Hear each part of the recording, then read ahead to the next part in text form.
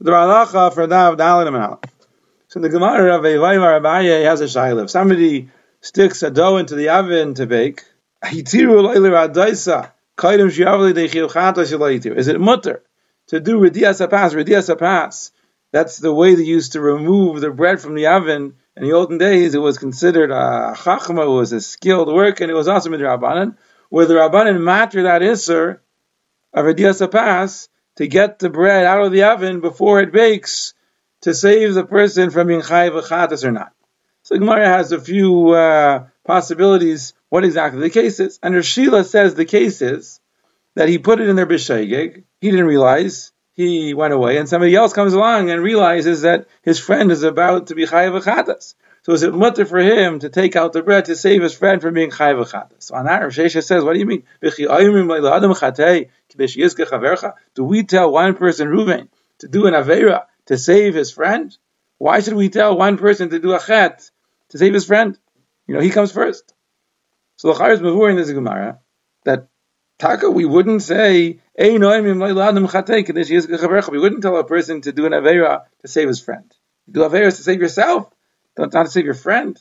So Taisvis and the Rosh ask other Rishonim as well that in Erevin and Amid Beis, Rabbi says that when a person, a chaver, a person meaning a chaver is somebody who's a makbid on hafrashas tumas and maishas, if he gives peiros, fruits that are not meusar, they're tevel, the hafrashas tumas and maishas haven't been done properly, it's also to eat them. He gives them to the amaretz, so the amaretz is going to assume that he was mafresh tumas and maishas, and he's going to eat them.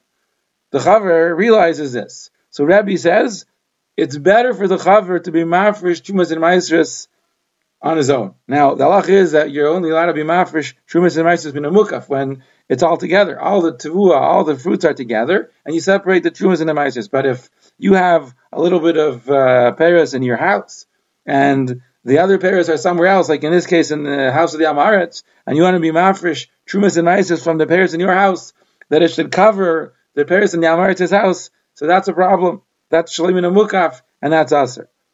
So Rabbi says it's better that the chaver should do this iser kal of being mafresh shlomin amukaf than that the amaretz should do the iser chamur of eating tavel. So you see that we tell one person to do an avera to save his friend from doing a bigger avera. So Taisus and the Rosh give two truths. First Taisus and the Rosh say is that since the chaver gave the amaretz the peras, he set him up. It's because of him that the amaretz was about to eat tavel. The amaretz wasn't going to eat tavel before the chaver gave him the food. So if the chaver set him up and he was goyrem that he should be a nichshel in this isser, so it's his responsibility to take care of him. And therefore we say, you be over an isser kal to save him from doing an isser abba. But in our Gemara, where somebody put bread in the oven, so what does that have to do with me? Why do I have to be over anything in order to save him? Now Taisus asks, because the Gemara talks about a chatzi eved, chatzi ben chayin. If a person has an eved and he's partially free, so we force the Rav, the owner, to free the other part of him. Now, it's an isser to free an Eved. The Pasuk says, La'aylam, Behem Ta'avoid, you're always supposed to work with them. You're not supposed to free them. Nonetheless, in such a case, we free him in order that he could be Makai in the mitzvahs of getting married and Peru. So there, you see, that we tell the owner to be over an isser in order to allow the Eved to be Makai a mitzvah.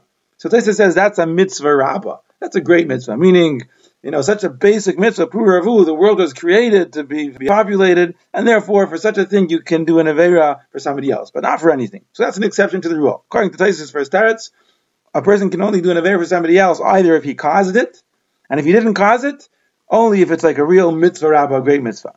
Then Taisus gives another answer. He says, even if a person didn't cause his friend to do the avera, he's still allowed to do an avera to save him. However, it has to be that the friend wasn't negligent. In our Gemara, his friend was negligent. He was paisheya. He put bread in the oven. He started to bake. He wasn't careful. So if somebody's not careful and he causes himself this problem, so another person doesn't have to be over an isser to save him. But if a person was innocent, he did nothing wrong, and he's about to be over an isser, so we would tell somebody else to do an isser kal to save his friend from doing an isser chamer. So these are two terutzim of Taisus. The Beis Yosef in Shabbos, in our Chayim, in Siman Shin Vav at the end, brings a shayla. The Rashba was asked if somebody, Nebuch, his daughter, is kidnapped. An Avidu and a Zara, he kidnapped his daughter, and there's a fear that he's going to take his daughter and lead her astray, and she's going to end up also being like him and also being Mechal Shabbos the rest of her life. So is the father allowed to go be Machal Shabbos to find her and save her and bring her home? So the Rashba discusses this, and the Rashba says, I think that he's not allowed to be Machal Shabbos. And he quotes our Gemara, and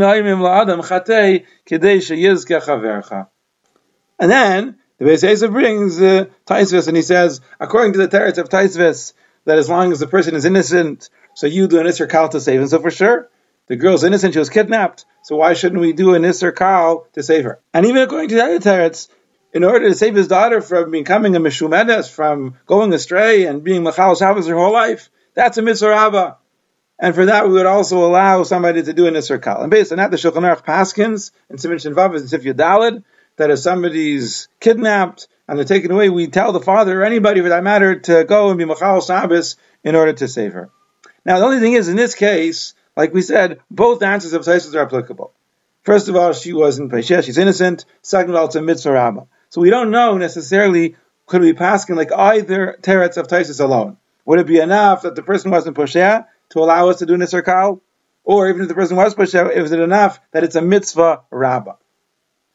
So later on in Siman Shin Chav Ches, in Sif Yud, the Ramah writes that if somebody is forced to do an Aveira, any Aveira, we're not Mechal Shabbos to save him.